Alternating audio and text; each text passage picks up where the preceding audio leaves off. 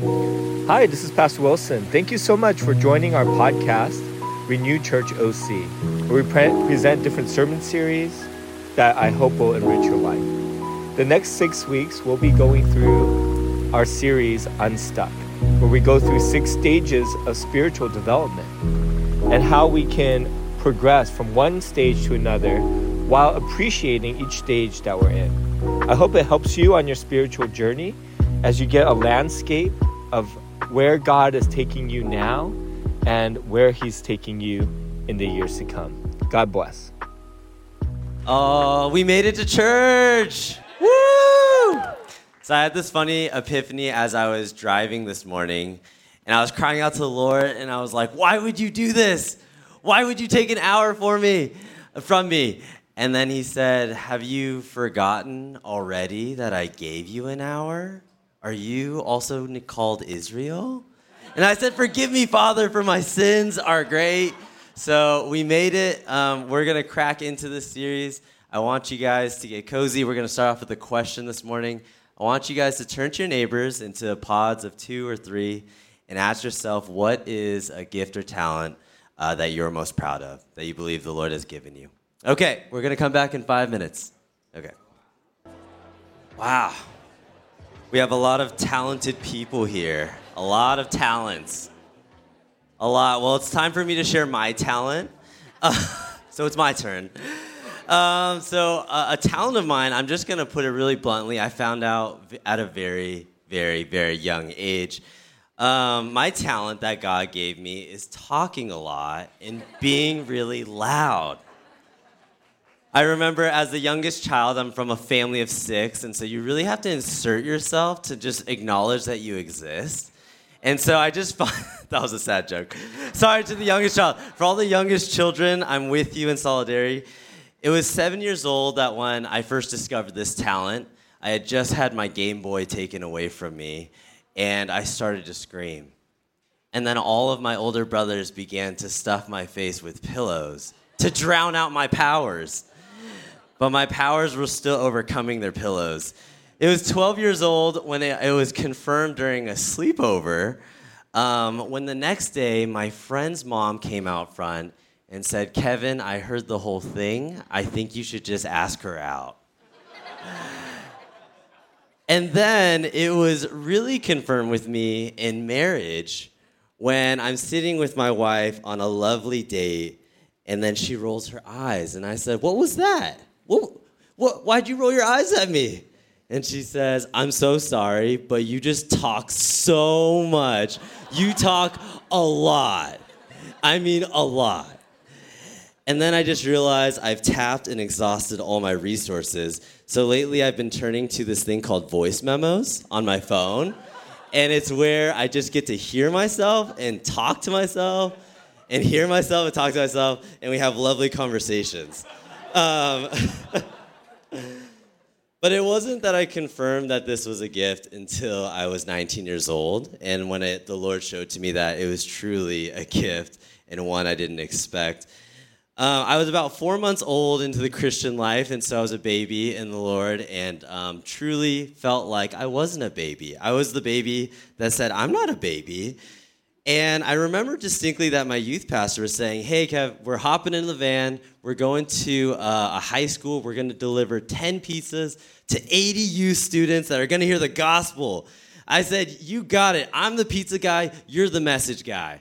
And he said, yeah, I'm the message guy. You're the pizza guy, Kevin. I said, yeah. And I showed up to this classroom of 80 students that I didn't know. And my youth pastor calls me and he said, hey, Kev, I'm not going to be the message guy. And I said, who's going to be the message guy? And he said, I'm actually not showing up. You're the message guy. I said, I'm not the message guy. I'm the pizza guy. And then the teacher gives a wonderful introduction to someone named Pastor Kevin and says, let's give it up for Pastor Kevin for bringing pizzas and the word. Oh, man. So that day I was loud. I was proud. I don't remember half of it. Pretty much all of it was just regurgitated from probably something I heard from Greg Laurie or something. But then, miraculously, by God's will, that day, students came up and prayed to receive the Lord that day. It was the first time that I think being loud and proud was used, and it was a talent that everyone told me it wasn't, but I knew deep down God would use it all along. So if you've been with us in our series, we're continuing this idea of Unstuck, our series, in the 6 stages of the spiritual journey. And today in our stage 3, we're kind of talking through this idea of productivity in the believer's life, in our life, and what that means for us. And so we're kind of navigating as a community this idea, this book of spiritual formation through this book, The Critical Journey. And it outlines the stages in this journey that we experience as Christians. It's talking about the ones that we're still in, the ones that we've yet to face. And when we think about being formed in the likeness of Christ and the multifacets that come with that it goes much beyond physical, being made in his image, but there's these relational, there's these emotional, mental, and certainly spiritual formation that is taking place. And so in this critical journey that we're going through, we're moving from once enemies of the cross to babes raised on milk, and hopefully to maturation and adults on solid food. And so the first stage that we see, Roy and Wilson took us through, is this moment of when we come to see God for the first time in our life. It's this moment when the Lord becomes real to us. He reveals himself to us, and we finally see him. The second stage was led through us so wonderfully by Kristen and Jonathan. And it's talking about the discipleship that we have in Jesus, our apprenticeship to him, how we are learning the early foundations of what it looks like and means to even pray, what it means to listen and look out for the Spirit's voice over our lives, to read and understand his word. And so now we find ourselves in stage 3. This is also called the productivity stage. It's called the doing stage. It's called the power by achievement. And Janet Hagbird and Robert Gulich, who wrote this book, they define this stage as a time where us guys at church move the most chairs in our life. Until they get married, of course, and then they stop. But really, a quote out of it is that it's the period, stage 3 is the period of time when we most consciously find ourselves working for God. Our faith is characterized by being in God's service, and having gone through the apprenticeship and discipleship period, we are ready to do it on our own and even help others to learn to do what we have discovered. To be honest, it's a wonderful time in the Christian's journey, it's in their lifetime, where they are contributing to the revitalization of the church.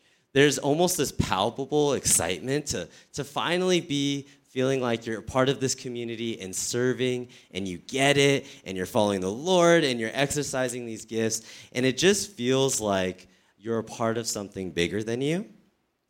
And so for many churches and communities, it's this time when a lot of wonderful work is done. Programs are being started, outreach and initiatives into the community. There's this ownership of not just seeing the people here before us as citizens, I don't know what else, citizens, but truly as neighbors and brothers and sisters. And so we really see these real experiences with the Holy Spirit, the giftings, the exhortations, the care, the helps, the community service, and leading other people in their relationship with the Lord. I kind of said this myself, but in the words of the great theologian, Katy Perry, I said that this stage is the time in your life that you realize that, baby, you're a firework. And another way of putting it is probably much better, is by Paul when he says in Romans 8 that if God is for us, who can be against us? And so it begs the question, stage 3, this life of productivity begs the question, what does following Jesus look like in our own lives, our own callings, the way the Lord has shaped us, the way that he's brought formative experiences, the ways that he's molded us, and in service to the kingdom and in service to the community here. So maybe I can't answer that personal question for you, but we're gonna map it out and some things to think about. A quote I love is by David Brooks. He's this columnist for New York Times. He says that, you know those commencement speakers at graduation that everyone kind of tunes out all the time? And then at the last bit of part, they just punch it through with something really exciting. He says that those guys, are always telling the young people to follow your passions, be true to yourself, reach for the stars, set sails. But at the end of the day, it's truly just beginning with self and ending with self. But those that are on the road to character growth do not find their vocation or their calling by asking, what is it that I want to do with my life? But they ask, what is life asking of me? What is God asking of me? And how can I match my talents, the intrinsic things that God has given me, to match it with the world's deepest needs? I love this because it's the idea that the productive life is not just about how I'm just serving out of my own gifts and my own strengths and my talents, but it's how are we making a difference for the Lord in the world around us.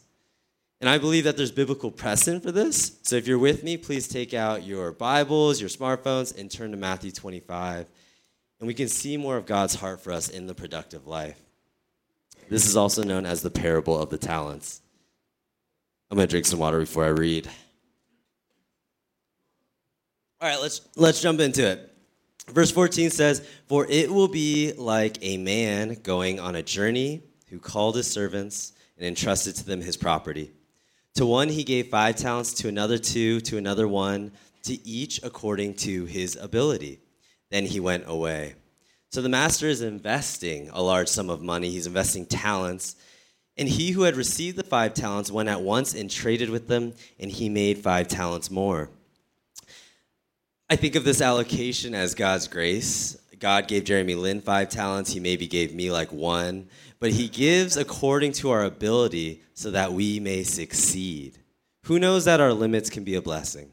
And so verse 17 goes on to say, "So also he who had the 2 talents made 2 talents more. He was productive with it. But he who had received the 1 talent went and dug in the ground and hid his master's money.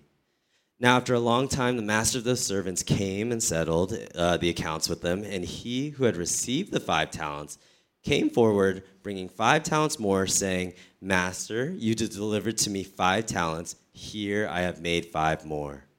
His master said to him, 'Well done, good and faithful servant. You have been faithful over a little. I will set you over much. Enter now into the joy of your master.' And he also who had the 2 talents came forward, saying, 'Master, you delivered to me 2 talents. Here I have made 2 more.' His master said, 'Well done, good and faithful servant.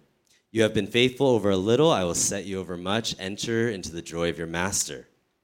He also who had received the 1 talent came forward, saying, 'Master, I knew you to be a hard man, reaping where you did not sow, and gathering where you scattered no seed. So I was afraid, and I went and hid your talent in the ground. Here you have what is yours.'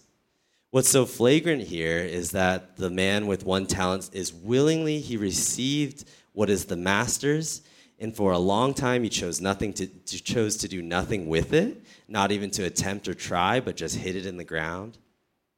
Verse 26 says, 'But his master answered him, "You wicked and slothful servant, you knew that I reap where I have not sown and gather where I scattered no seed. Then you ought to have invested my money with the bankers, and at my coming I should have received what was my own interest. So take the talent from him and give it to him who has 10, for to everyone who has will be more given, and he will have an abundance. But from the one who has not, even what he has will be taken away. And cast the worthless servant into the outer darkness. In that place there will be weeping and gnashing of teeth." Such warm and comforting words from Jesus this morning. But let's take a look at this idea of the productive life in these servants. I have 4 claims about the productive life. If you track back with me to the start in verse 14, one claim that I'm making is that every servant has been entrusted with something. And so if you are here and you are following the Lord and you know him, he has given you a talent, maybe 5, maybe 2, maybe 1. In the context of this passage is that talents is used as a measurement at this time. It could be seen as like a pound or a kilo, but the heart of it is that it is of immense value, and it is usually in reference to gold and silver.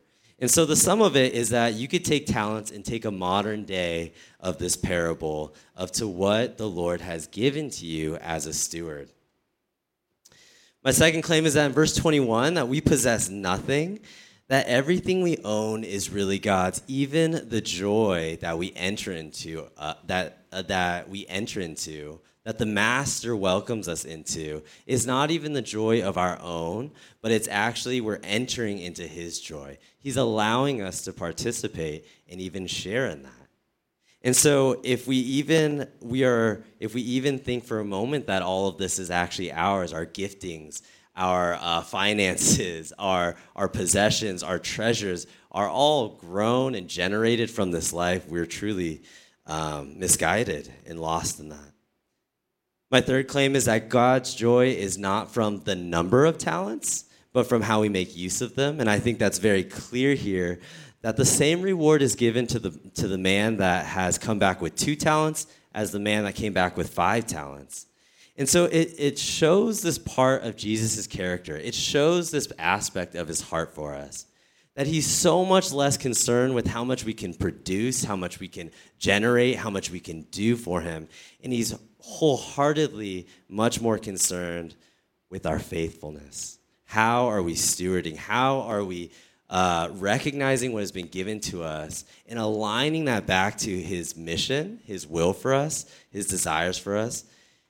And he wants to spiritually form us in the midst of that. He wants to form us so that we could handle more, that we could be entrusted with more, that we could be a mature disciple down the road, that he can do more through. My last claim is in verse 29. I had no fancy way of putting this, but I simply just thought to myself that if you don't use it, you lose it.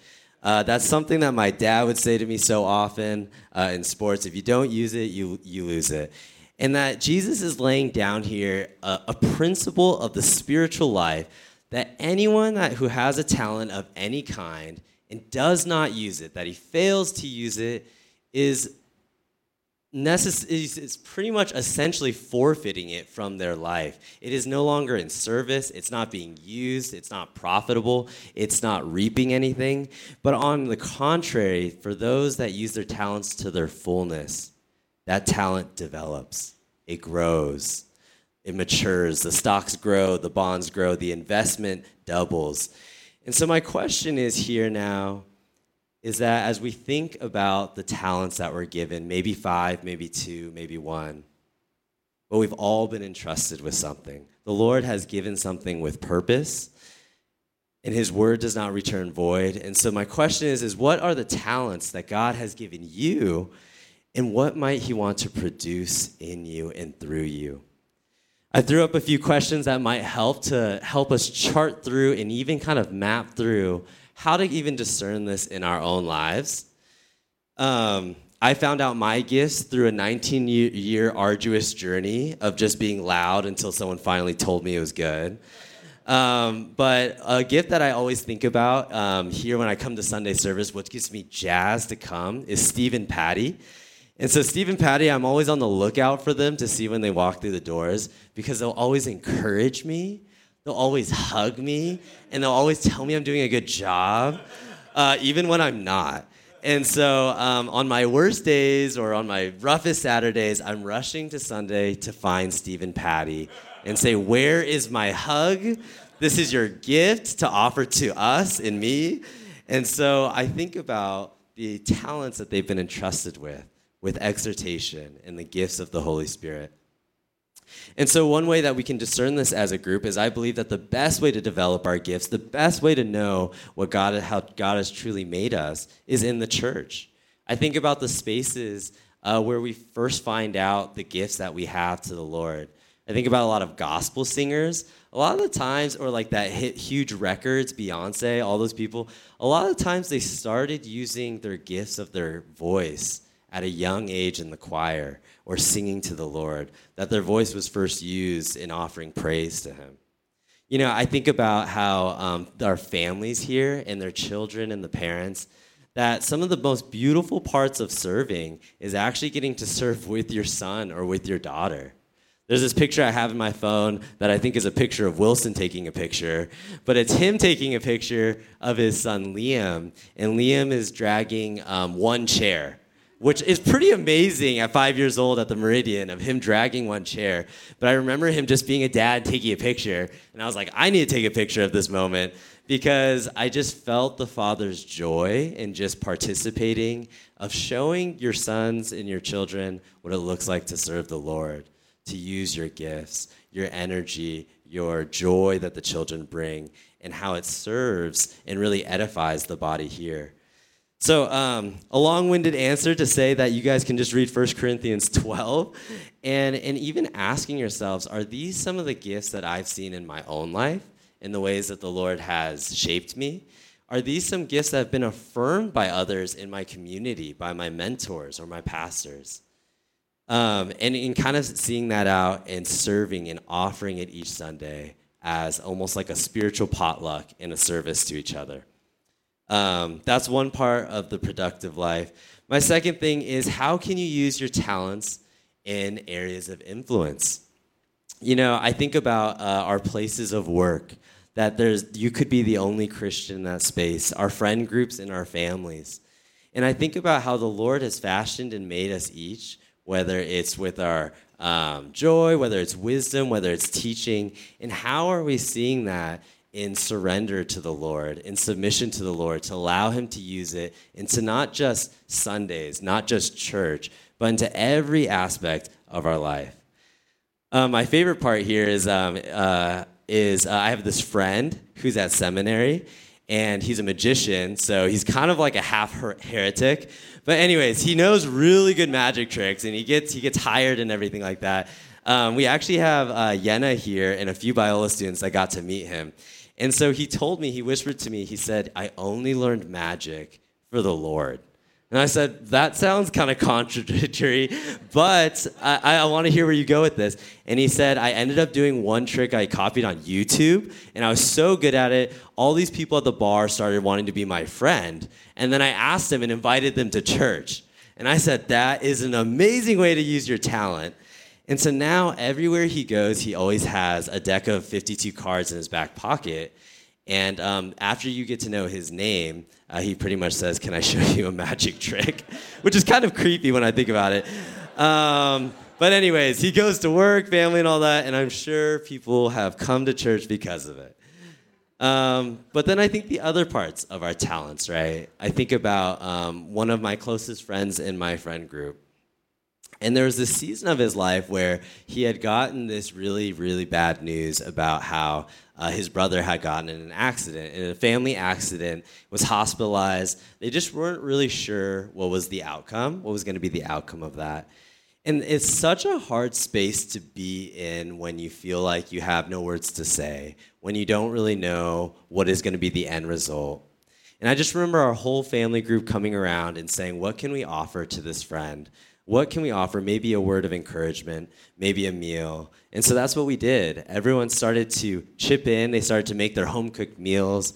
People started to write cards. People were dropping off flowers. People were having phone calls with him. And I just think about what a beautiful picture of using our talents of mercy, using our talents of exhortation, of helps, and of course love, to really wrap our arms around this brother. And so I just really celebrate and think about all the ways that these talents, as you guys think and reflect on, and just identifying the talents that God has given you, and asking yourself, have I given these talents to you, Lord, for the ways that you want to use them for your kingdom?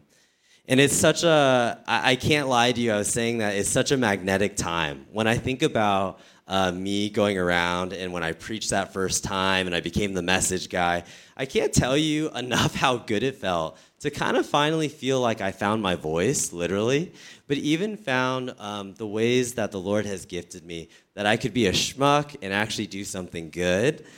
And people are affirming me in that. People are encouraging me in that. They're wanting me to develop this gift in my life. And I think there's a certain point where it just almost becomes addicting.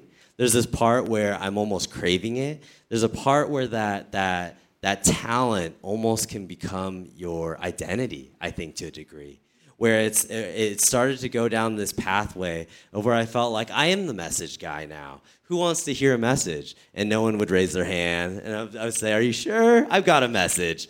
And then I would overshare a message.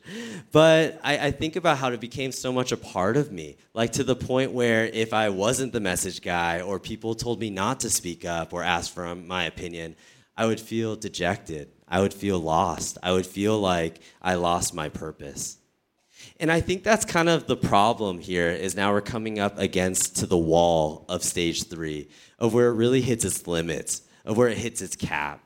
That there's this part of stage 3 where there's this joyful, active service, but then it becomes something more. We take a good thing and turns into something more. And this is where Hagberg and Gulich from The Critical Journey describe this time on the stage as being caged. They describe it as being stuck. It's the shadows of the productive life. They talk about how there's these common stairs at this point of our journey where the journey can look like being overzealous. It can look like burnout. It can look like self-centeredness and a life of performance. It's this thing where it can sound like this overzealousness to share your gifts with the world, to be always doing this full checklist, being the productive life, all the things. We can think of all the scriptures that call us to do those things, and we take it and we start to twist it into something more than that goes even above God. And so self-centeredness can sound like this. It believes that we are indispensable to church, that we're even indispensable to God. It's crazy. It's this part that the more productive that we become, the more tempting it is to think that we're deserving of some of the glory, that we deserve a cut of the worship.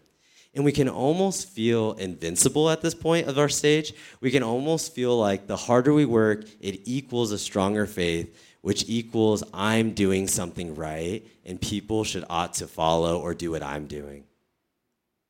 Man, I think about overzealous, and it sounds very similar. It sounds like this viewpoint that others need what I have.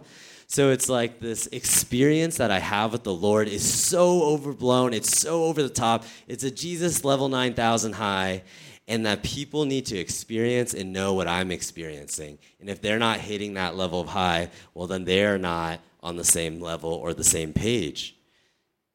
And it also can sound like this life of performance. It can look like this whole show that we're putting on. We're serving each week. We can be saying yes, man, to everything. We can be doing all the right things, but it turns into this performance. It turns into this act or a play or a drama, and that everything in our life is going spot clean, that we're spotless. But in reality, it is a facade. That we struggle to be vulnerable with our community. We struggle to look weak in front of others in fear that we're losing control. And it almost looks like we're perfect to those around us and that they begin to applaud that perfection, and it's addicting and addicting and addicting. There is hope. There is hope. And our hope is in Philippians 1-6. And God's word says that being confident of this, that he who began a good work in you will carry it on to completion until the day of Christ Jesus. And so our hope is that the Lord is not done with us, that if we have breath inside our lungs, that he is continuing to work, he is continuing to shape you and spiritually form you. And so moving forward, there's 5 things that we can do here. In the critical journey, there's a few of them that I experience, and there's a few that I really prefer. But the first one is that moving forward can look like you lose a sense of certainty in your life. It's at this point where you're just really willing to ask the questions. You're struggling with the big questions. You're struggling with all the things of what you thought you knew, and now the foundation has been rocked. And it's this part that ushers you more towards clinging on to God's word. A second way to move forward is experiencing a faith or personal crisis or a trauma. This is one that I wouldn't wish, but the Lord uses everything and doesn't waste a thing. And it's this idea that where all the guarantees that we thought we had, when I think of 2020, that was a shared trauma and personal crisis for all of us. And I think about how our jobs, our homes, even our well-being, our health, that we thought were certainly guaranteed and a given is now rocked. And so that can certainly move us forward into maturity, into stage 4. The third one is feeling abandoned, a deep sense of that, of alonement, this deep sense of that everything that you knew was taken away, or it wasn't real, or it was a sham, and it's just feeling like, Lord, you're not speaking into it anymore. I thought it was just highs. I thought it was just level 9, cloud 9, and just keeps on going.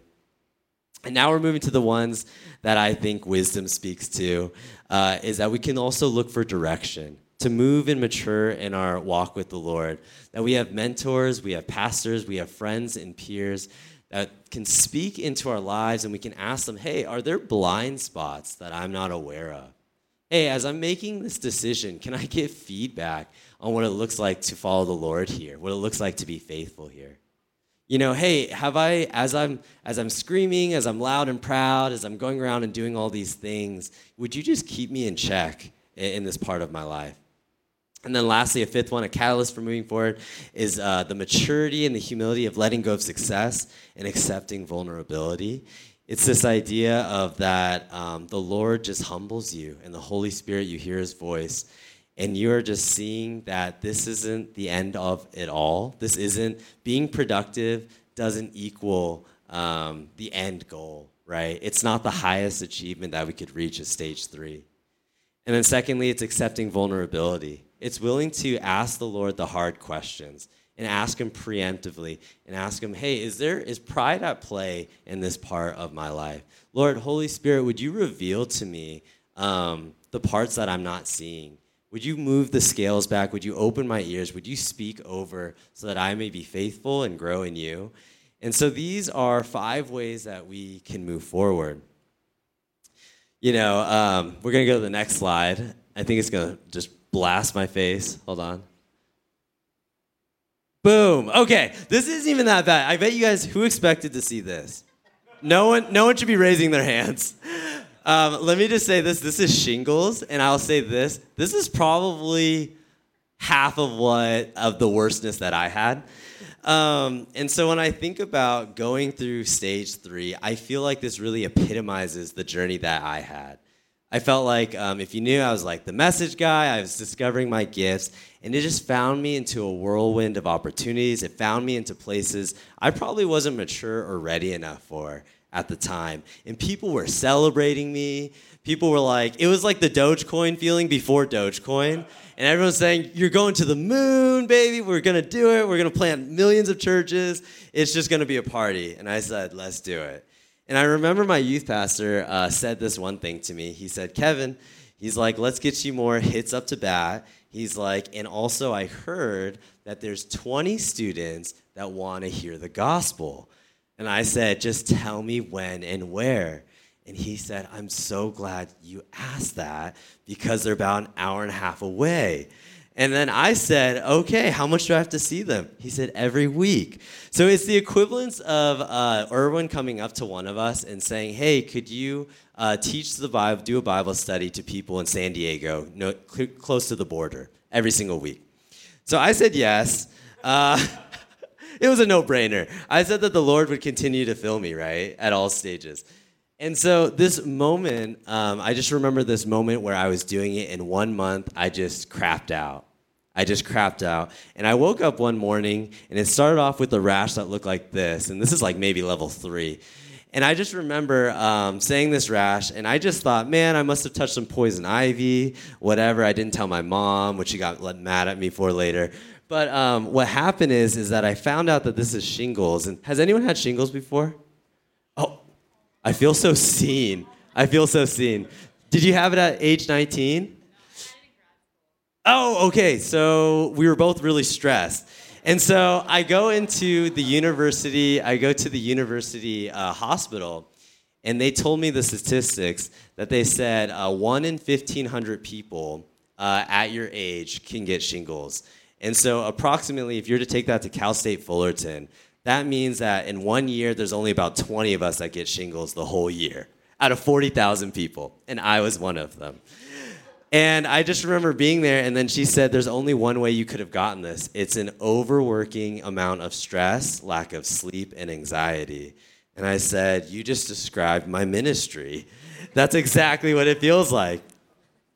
And I just remember that it took me a long time to realize that the Lord was actually being gracious to me, that I was actually on a pathway leading towards destruction. Even when I was doing things all for him, I didn't know the amount of damage and the wear that I was doing to my own heart, or even maybe just the caps of the productive life, right? I didn't see all the signs. I didn't see the warning signs of slow down, yield, yellow light ahead. I was just running through red lights.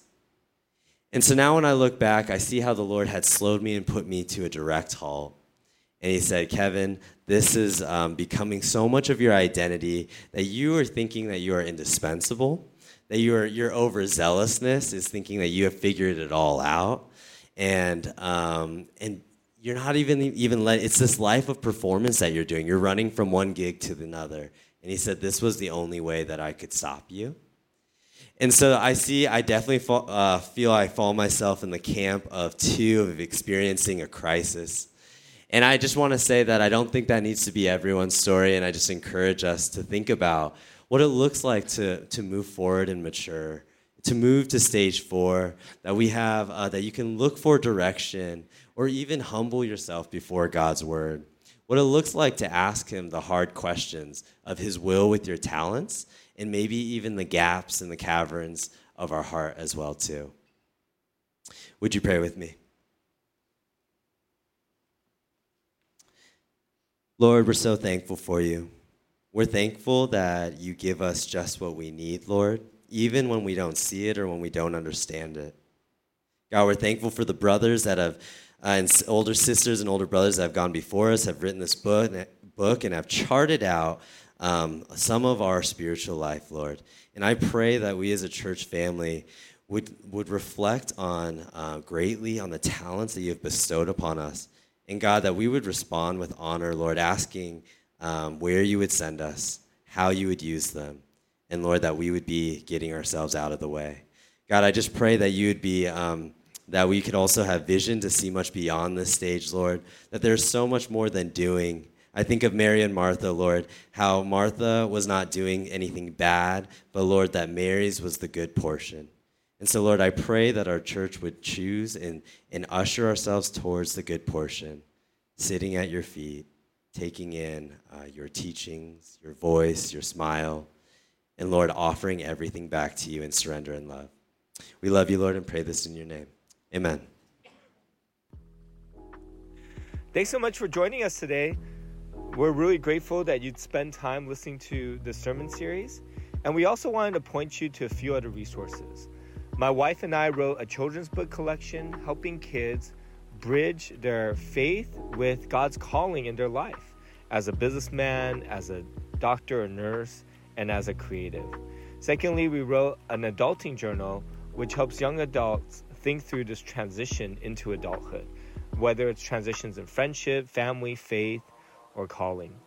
And lastly, I want to point to a podcast that myself and another church member, Roy Kim, who's a therapist, co-host together. It's called The Same Boat. We talk about relationships. We just finished a series on dating. We think back to an English ministry church, and we just tackle all kinds of topics that are relevant to our life. I hope that those resources enrich your life as well. And lastly, if you're looking to partner with us, on our website, we have a give section. You could give to our general fund and continue to serve our church through partnering with us financially. But if you scroll down, we have quite a few local missionaries that have called Renew home. If you read their bio, there's also a section to give to each one of our local missionaries. We hope that all of them would be fully funded going into this year. God bless you. Thanks so much for being with us, and hope to have you join us again.